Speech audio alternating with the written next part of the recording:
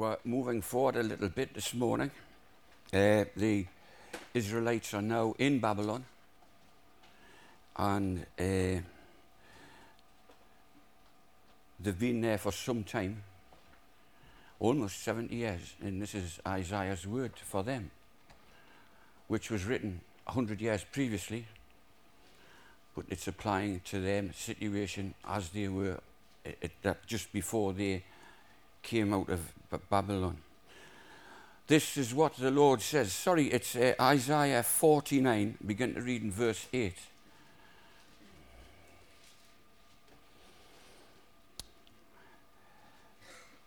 This is what the Lord says. In the time of my favour, I will answer you. In other words, when I'm ready, I'll answer you. In the day of salvation, I will help you. I will keep you and will make you to be a covenant for the people, to restore the land and to reassign its desolate inheritances, to say to the captives, come out, and to those in darkness, be free. They will feed beside the roads and find pastures on barren hill. They will neither hunger nor thirst, nor will the desert heat or the sun beat upon them. He who has compassion on them will guide them and lead them beside springs of water. I will turn all my mountains into roads, and my highways will be raised up. And jumping at verse 14, but Zion said, the Lord has forsaken me, he's forgotten me. Can a mother forget the baby at her breast and have no compassion on the child she has borne? Though she may forget, I will not. See, I have engraved you on the palms of my hands.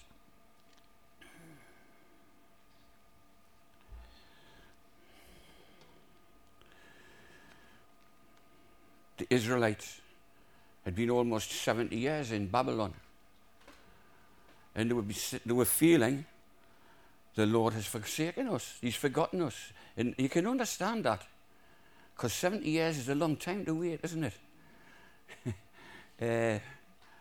None of us know what it's like to wait, I don't think, for 70 years. Some of us are old enough, almost.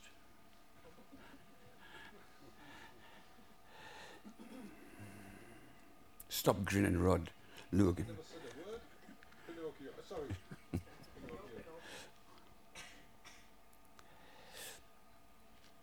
Between Babylon and Jerusalem, that is, between captivity and freedom, there were deserts and mountains and massive barriers. And the home that they were anticipating returning to lay in ruins. In fact, the ruins were so bad that when Nehemiah went there some years later, it was so rough that the horse couldn't go over them. He had to get off his horse to walk, to climb over the rubble. And that was how absolute the destruction was of Jerusalem.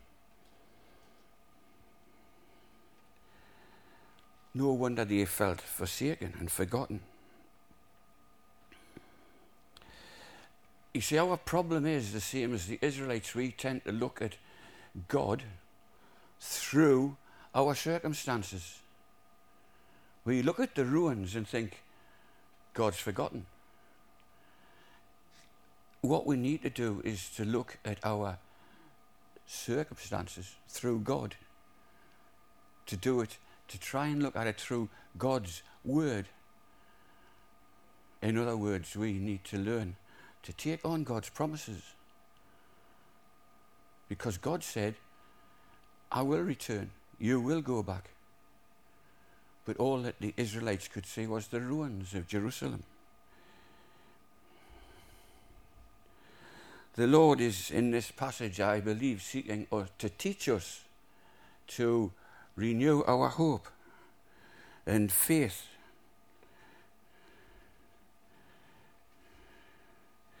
I'll never forget you. He says, I'll never forget you.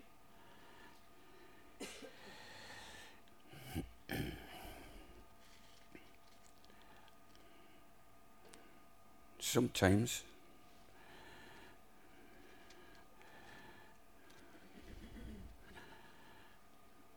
we go through hard times, and we've been thinking about that already this week. Some people have gone through divorce. Some people have gone through bereavements.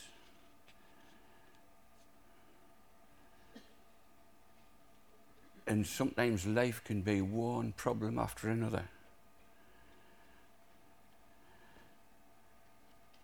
Sometimes we've just strayed from God, and we feel as if He's forgotten us. Nothing seems to go right, and it's so easy to feel like a failure. Where is God in this mess of my life?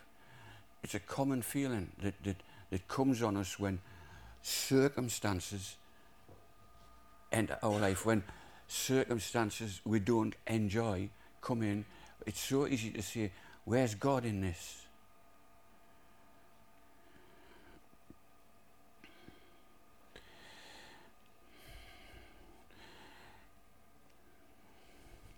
And what God's trying to say is, look, my love for you is bigger than these circumstances, far bigger. Whatever your circumstances are, my God, God is saying, my love for you is bigger. Verse 11 says, I will turn my mountains into roads. In other words, the mountains, the obstacles that come between us and our hope in God rescuing us will become roads. They'll become ways out of our problems.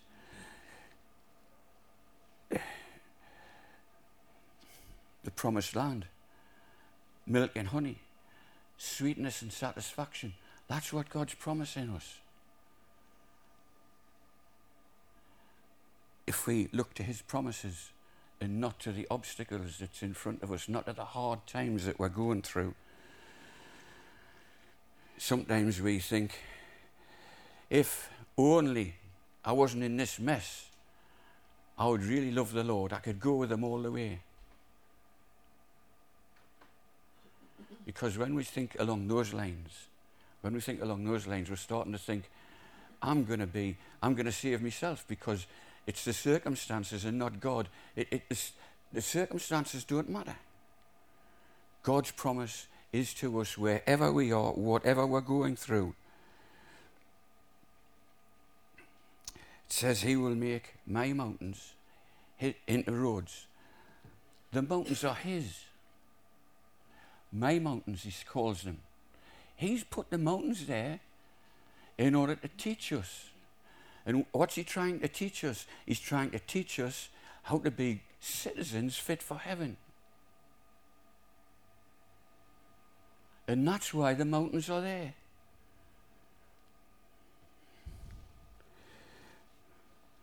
And He says, I will turn all my mountains into roads. It doesn't matter what mountain is between you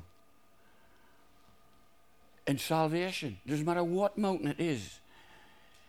God's got it covered. All my mountains He will turn into roads. It's an amazing promise, that. This book, I can't remember who it was that first said it, but I've stuck with it. I think it's great. Bible. Basic information before leaving earth. That's what it is.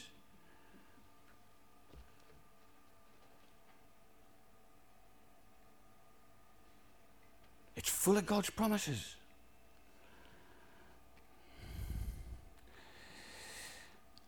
And these mountains aren't to be avoided. We've got to go straight for them.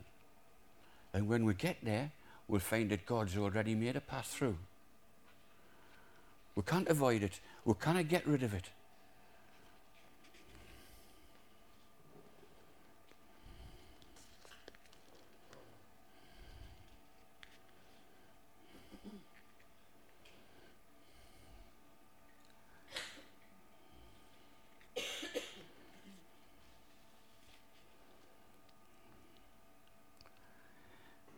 I'm just trying to get my head because I keep wandering away from my notes and then I lose my way.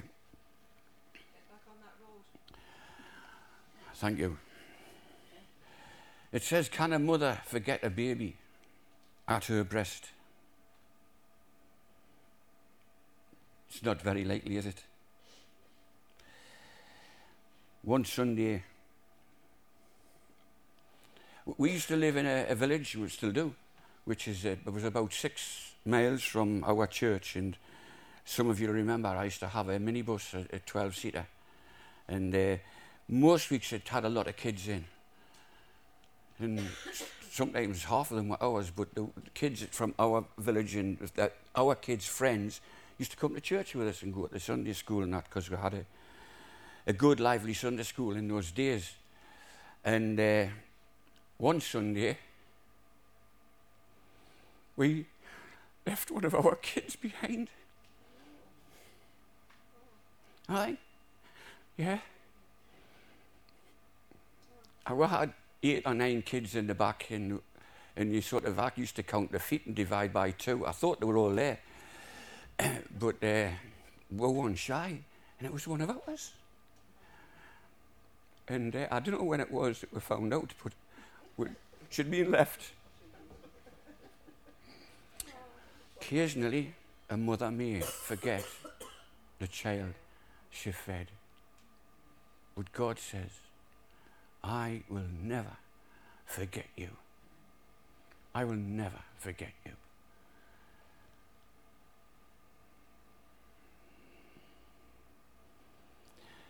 The Israelites were discouraged. He's forgotten us. No. I'm not going to forget, even if a mother does. I'm not. That's what God's saying. He's better than us. We love our kids. He loves me better than I love my kids. Think of that. I was thinking before, if my kids were still young, I could send them to Newtown and get them locked up. But, but it's, this is it. We get things wrong. God doesn't. God doesn't.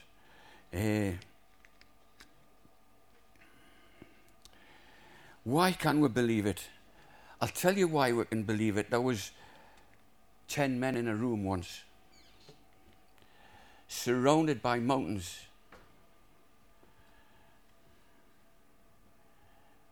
Mountains of fear, because Jesus had been crucified. And he came into the room and showed them his hands, and he said, look, this is what I've done for you. You're engraven in my hands.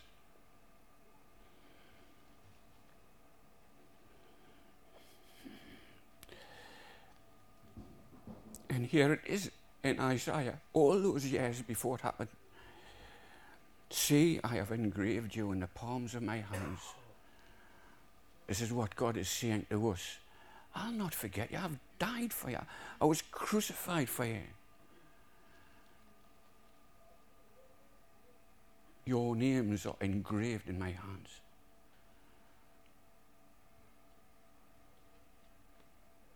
We might forget one of ours, but I'll never forget one of mine. This is his promise. And those disciples got up and went out, and those mountains turned into roads, and the gospel went worldwide as it was in those days.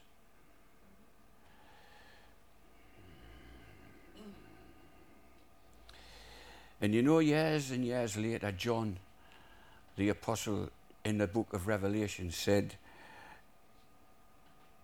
I saw a lamb in the midst of a throne, and this is in heaven, and a lamb that had been slain. Even then, Jesus is on the throne with those engraved hands for all eternity. He's our Saviour. There's no way he's going to forget.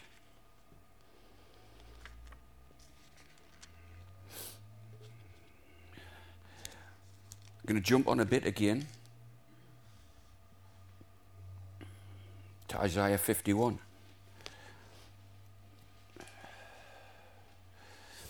in verse 1, listen to me, you who pursue righteousness and who seek the Lord.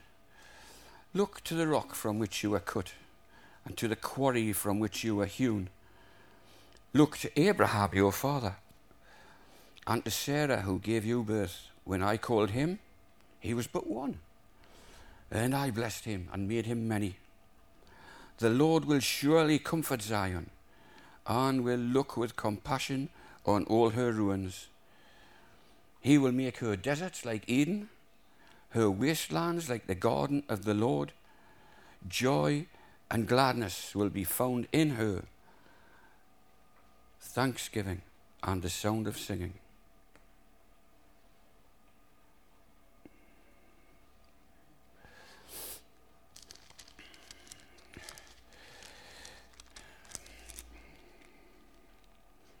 In verse 20 of chapter 48, we read, and I do need to check this, leave Babylon, flee from the Babylonians. Israel's time in Babylon is coming to an end. It's easy to be overwhelmed and discouraged. And the Israelites were discouraged for many reasons, I'm sure. Satan is always at work, discouraging us, whispering in our ear. How long have we been praying now for this release from captivity? How long is it? What did you say? 70 years? Satan's always there, reminding us miracles don't happen anymore. Your God's deserted you. Anyway, God knows what you did yesterday. He's not going to listen to your prayers. Have you had that one on your shoulder?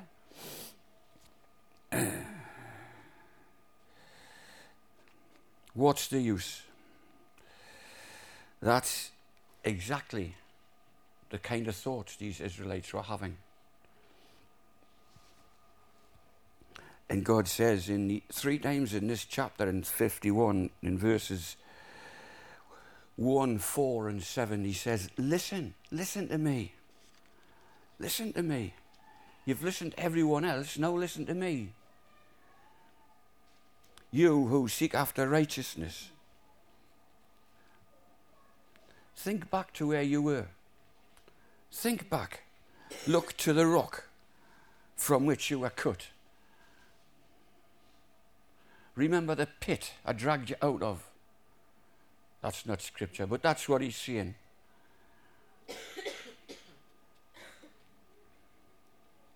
Remember where you came from and what he's already done, what he's already achieved in your life.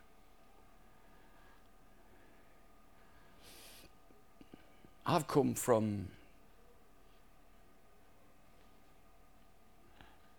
well, it doesn't really matter where I've come from. I went to a lady's house one day. I was licensed to administer communion in the Church of England to the sick in our parish. And her comment was, you. Because she'd known me before I was a believer. You're the last person I thought they would let do a job like this. That's just to illustrate where I've come from. You see, I wasn't the nicest of people. I'm still not, but I'm a little bit nicer than I used to be, I hope.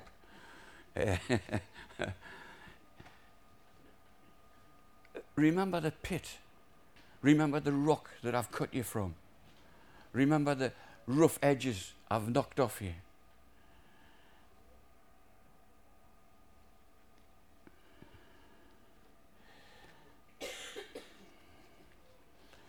Before I dragged you out. He's saying this to the Israelites. Think back what I've done for you. What I've done for you. God's done it. It's nothing I've done. God's worked miracles in my life. He's changed me around completely. I went to a church to preach once, and the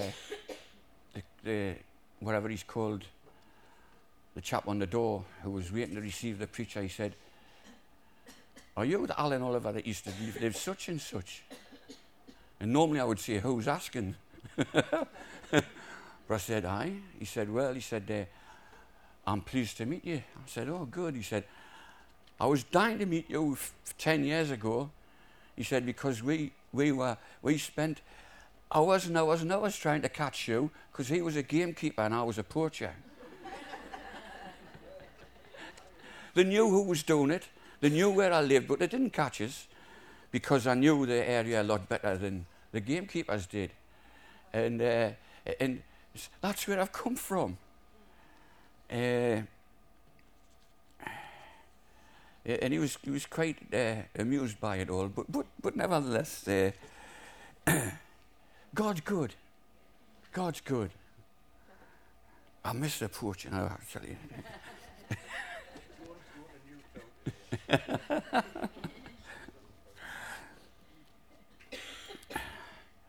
If any of you is looking at me with question marks, I've got only one thing to say: he hasn't finished with us yet. Okay, he's still. I'm a work in progress, and that's serious. Joking aside, because he never ever leaves a job half done. He never leaves a job half done. A stone can be polished, and this is what Isaiah is saying with this little bit. Look to the rock from which you were cut. When you first got to know God, you were a rough stone, but now you're a bit smoother. And when you're smooth enough, that's when I'll be bringing you home. So God's working on us all. And for some of us, it takes a bit longer and a bit more hard work. But he's an encourager. It's an encouragement, isn't it, to know that remember what I was like before the Lord saved me. God has saved me. And it's his business to make me holy. And he's at work in my life, making me holy, making me fit to go to heaven. And that's what these 70 years in exile were doing for the Israelites. Right? And they were also discouraged, these people, because there were so few of them left. I don't know what the numbers are. I haven't researched that deeply. But there was a lot more went to Babylon that survived the 70 years. The numbers had dwindled horrendously. And we read here, look at Abraham and to Sarah. When I called him, he was but one. We're never too few. And I find that a bit of an encouragement, because we are dwindling. And the churches, on the whole, the churches in this country are dwindling. The numbers are going down.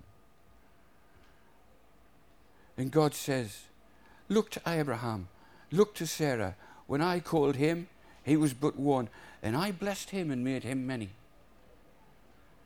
So I'm praying, I'm expecting God to make us many. And he's making us holy in the process.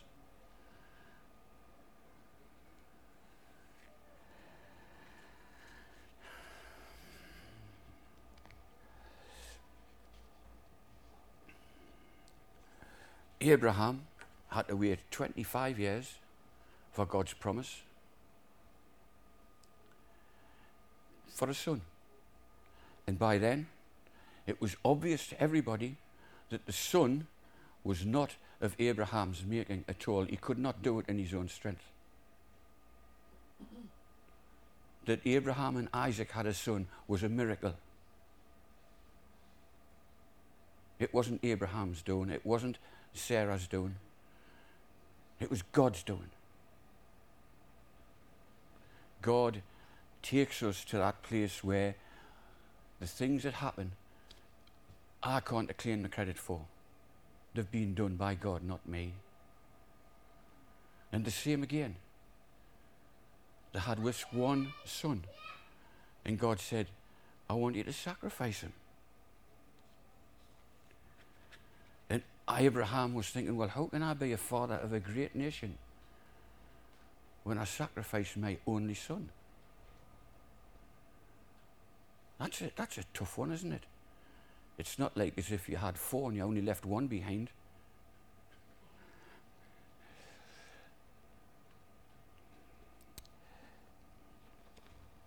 Isaiah, Hebrews, which is somewhere in the back half of my Bible, probably is in yours as well. In chapter 11 and verse 17 we read, by faith Abraham, when God tested him, offered Isaac as a sacrifice. He who had received the promises was about to sacrifice his one and only son. Even though God had said to him, it is through Isaac that your offspring will be reckoned. Abraham reasoned that God could raise the dead. Wow. All those years before it ever happened, Abraham reasoned God can raise the dead. And that's because God had raised the dead already by giving him Isaac in the first place. And figuratively speaking, he did receive Isaac back from death. By faith.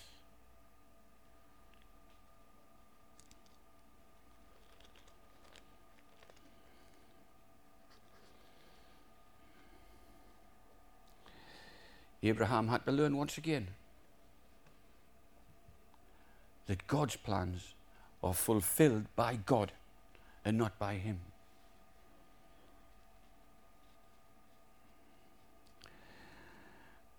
And without any help from me or you, he does it all himself, for me and you, without any help. The question isn't what can I do or what can I not do, but as we looked at yesterday, am I willing for God to do it? Am I willing to let God have his way in my life? In verse 3 we speak of ruins and deserts and wasteland. We all know what it's like to be in the wilderness, I expect. I certainly do. Am I in that place? Am I in the wilderness at the moment? His word through Isaiah is, the Lord will comfort, and he will turn our desert into Eden, our wastelands into a garden. So when I am feeling discouraged, I need to look back. I need to remember how much he's done for us, what blessings he's brought into my life. My wife would never have been my wife if I hadn't become a believer. Wouldn't have happened. And everything that comes with that blessing from God. So,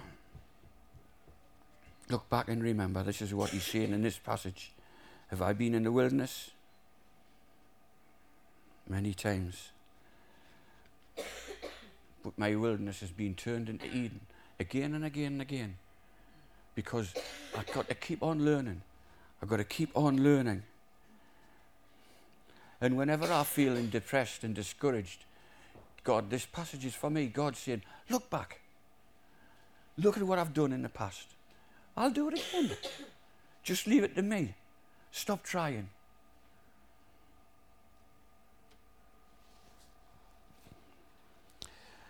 It's like the story of the 2 fish again, isn't it, that we heard about on Monday. 2 fish, oblivious to God's work in their life. Totally oblivious, rather than the one old fish who saw God all around him and his grace. For those who weren't here, I'll tell you that story again. There was some weren't here on Monday. There's 2 fish, young fish, swimming along in the sea, enjoying life. And an old one comes along in the opposite direction, and he says, "What's the water like back there?" And these two young fish look at each other and say nothing and keep going. And then when they get past the old fish, one says to the other, "What's water?" The point is, we can be like those young fish. We don't see God. He's all around us. God's grace is everywhere. Everywhere we turn, God is upholding us and protecting us and feeding us and blessing us. And we don't even see it. So am I like one of those two young fish? Or like the old one?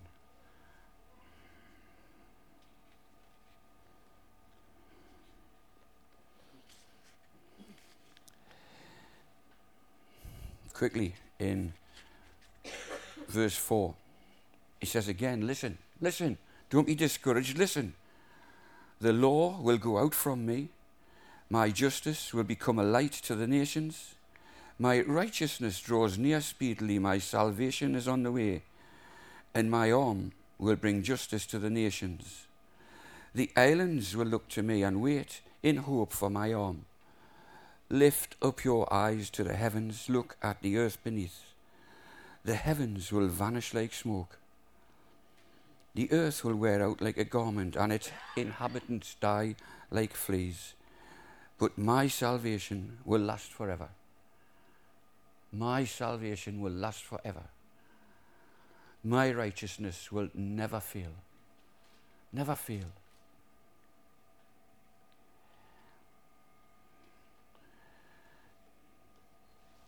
Everything else will pass away except God's salvation and his righteousness.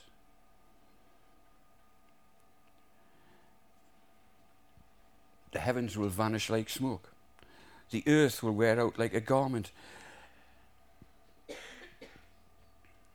When we look around us today, it's happening around us, isn't it? The earth is wearing out.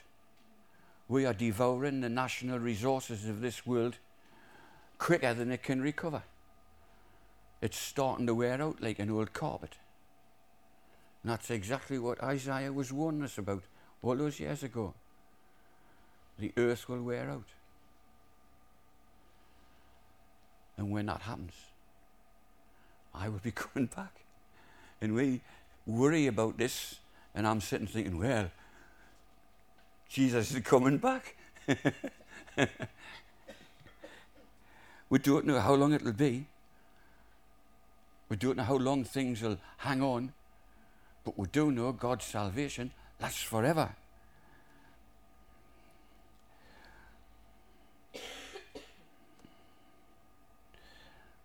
Those of us who have made Jesus welcome in our hearts have this promise of paradise.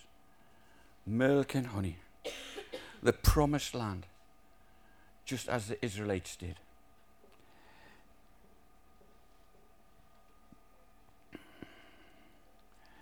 And this passage is saying, look back.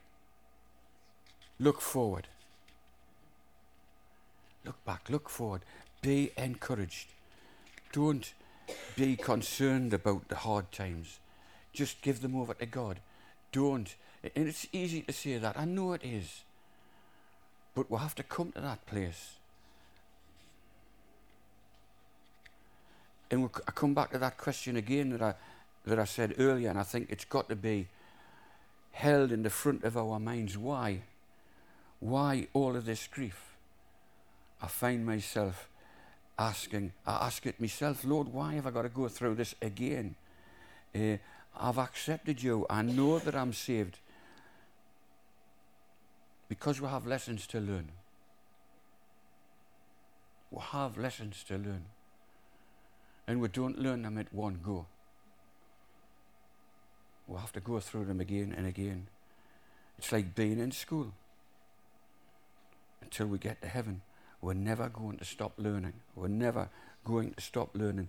But we are being trained for eternity. Eternity.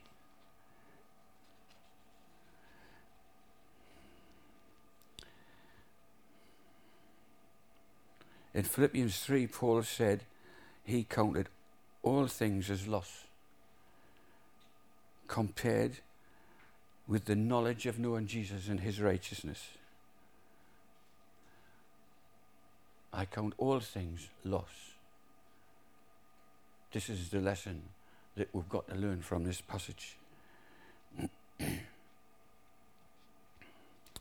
got to look forward to God's eternity and submit to God's training. So, let's go into our groups and share again. Perhaps we can share some of our mountains that we've had to cross. Paul shared some of his last night, didn't he? It was very moving.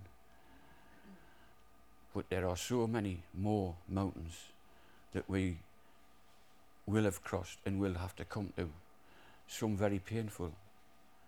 But once we submit our will to God, to turn into our strengths. This is what the first chapter in James tells us, that these trials are meant to strengthen us, to build up our perseverance and our faith, and make us more likely citizens of heaven. So let's get together and share.